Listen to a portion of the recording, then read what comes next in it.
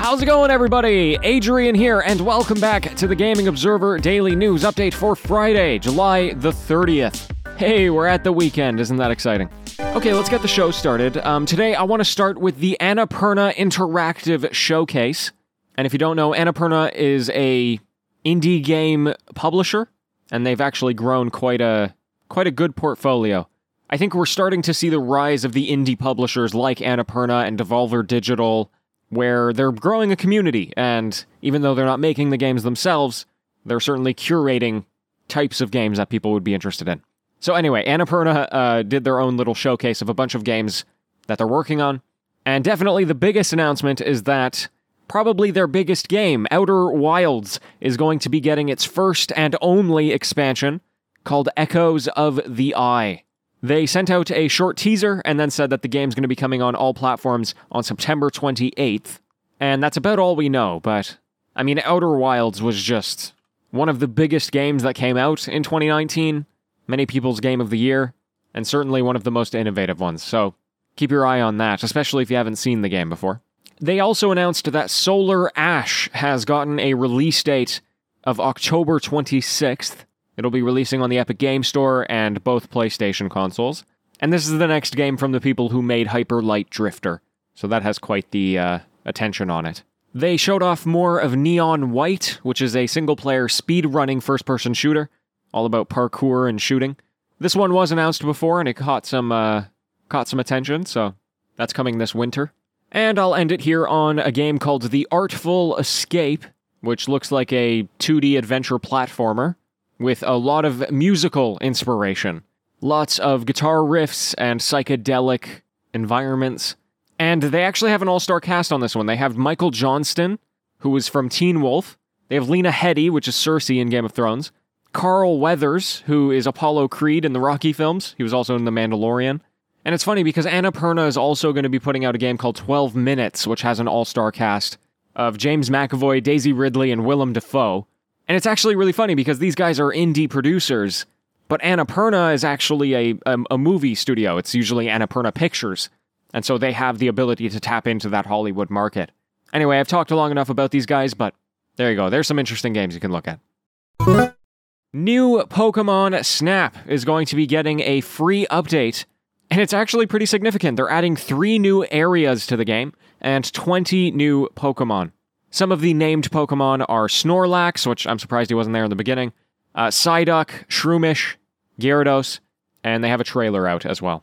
This is pretty cool, and I think totally the type of game that's kind of like infinitely expandable.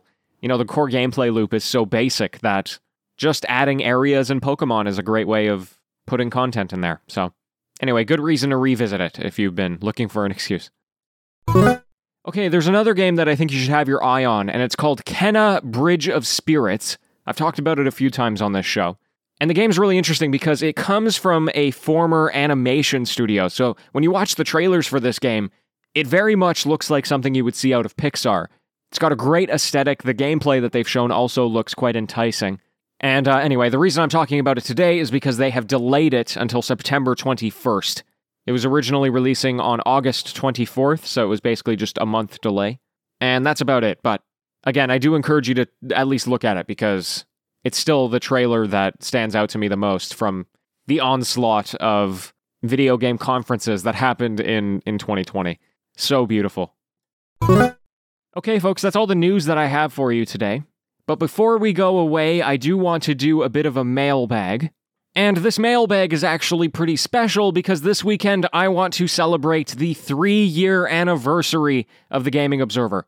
Now, technically the anniversary was on July 18th, but I wasn't ready to celebrate it at that point, so we're going to do it this weekend instead. So this mailbag is actually totally open-ended. You can send in some kind of comment, you can ask me a question, really anything that you might want to say to celebrate the 3 years of this show. Please feel free to do so by sharing in the Discord in the mailbag channel. You can also send me an email, info@thegamingobserver.com, or DM me on Twitter, @gaming_observer. This weekend, I'm going to do a bit of a celebration episode, and I would love to feature some of your comments or questions at that time. My friends, thank you so much for joining me here today. It's greatly appreciated. I'll be back with the Weekend Variety Show tomorrow, back with the news on Monday, and until next time, happy gaming, everyone.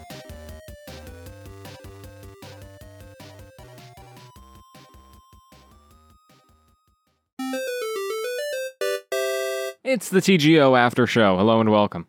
Hey, we're celebrating 3 years. Oh my goodness. I'm not going to talk about it now. I'll talk about it this weekend. But it's pretty crazy that I've made a show every day for 3 years. Man, what am I doing?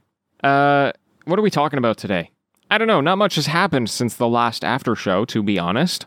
You know what I can tell you about is a television show I've been watching. And I hope you'll allow the language here. But it's a show called Schitt's Creek. And I'm not swearing, it's Schitt, as in the last name. And, yeah, Shelby and I are watching it. It's a Canadian show. I don't know if it's popular in America. Or the rest of the world, I guess. I assume so. I've seen people talking about it. It won some Emmys. But anyway, I just started watching the first couple of episodes with Shelby. It's funny, Shelby and I go through these spurts of watching TV shows where we don't watch anything for like 6 months. And then once we start watching a show, that's it. That's all we're doing. Like the last show that we watched was it was called Money Heist. Comes out of Spain, also on Netflix. And the last time we watched that was like, I don't know, a long time ago? 6 months maybe? Yeah, something like that. And we really haven't watched anything consistently since then, or at least haven't binge watched anything. And I don't know if this is going to be a thing where we watch all of the seasons, but so far we're enjoying it, and it's kind of what we do in our evenings now. So that's fun. If you're looking for a good comedy, Schitt's Creek is pretty good. Again, at least for the first couple of episodes. Okay, let's go back to video games here. What did I talk about today? Talked about Annapurna Interactive. Yeah, it's really cool. I think this dynamic of an indie studio or an indie publisher having access to Hollywood. Because from my understanding, Annapurna Pictures is still like they're still an indie film studio. They're not making any movies that you've probably seen in theaters. Well, I just said that, but I'm looking at the list of films, and no, they've made some movies. They made Booksmart.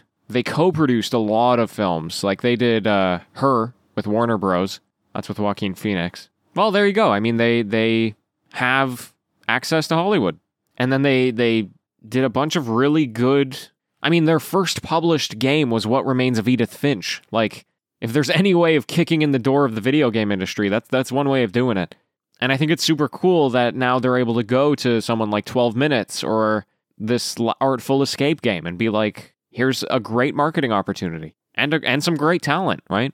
I think when we look at the growth of the video game industry, this is the stuff that fascinates me the most. The Devolver Digitals, the Curve Digitals, the Humble Bundles, because they've started to publish games. Anyway, there's just one more thing I want to talk about here, briefly, and I might talk about this weekend as well. But it's just been revealed that Amazon is currently working on a new feature for Amazon Alexa, because basically, as it stands right now, if you want to listen to The Observer, you either have to listen to it through Spotify on that device, or you have to add it as a flash briefing. But the problem is that flash briefings are breaking down.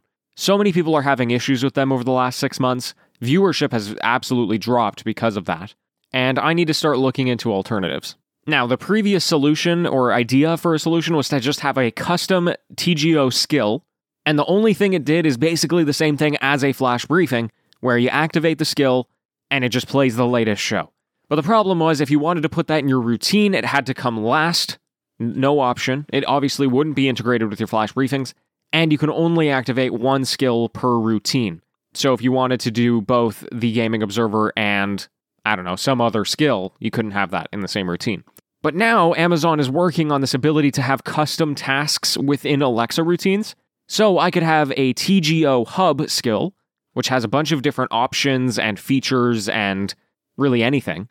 And then within that skill, have the ability to add a task to your routine, which would be, the daily updates, the after show, whatever. And so it quite literally would be the same as a flash briefing, except there would be a hub skill, which would have more content and more options. The doors would fly wide open in terms of the things I'd be able to do, like video. I can't have video on flash briefings right now, and a bunch of other stuff. And most importantly, it would be a lot more reliable than what flash briefings are. So that feature that they're working on is currently in beta, but I'm going to be starting to look to developers, possible consultancies or agencies, to make some kind of Gaming Observer hub skill as soon as that feature becomes available. The flash briefing would still go on if you have no issues with that, but there would be an alternative. So just a little heads up there. I'll be back tomorrow. Thanks for being here. And until next time, farewell.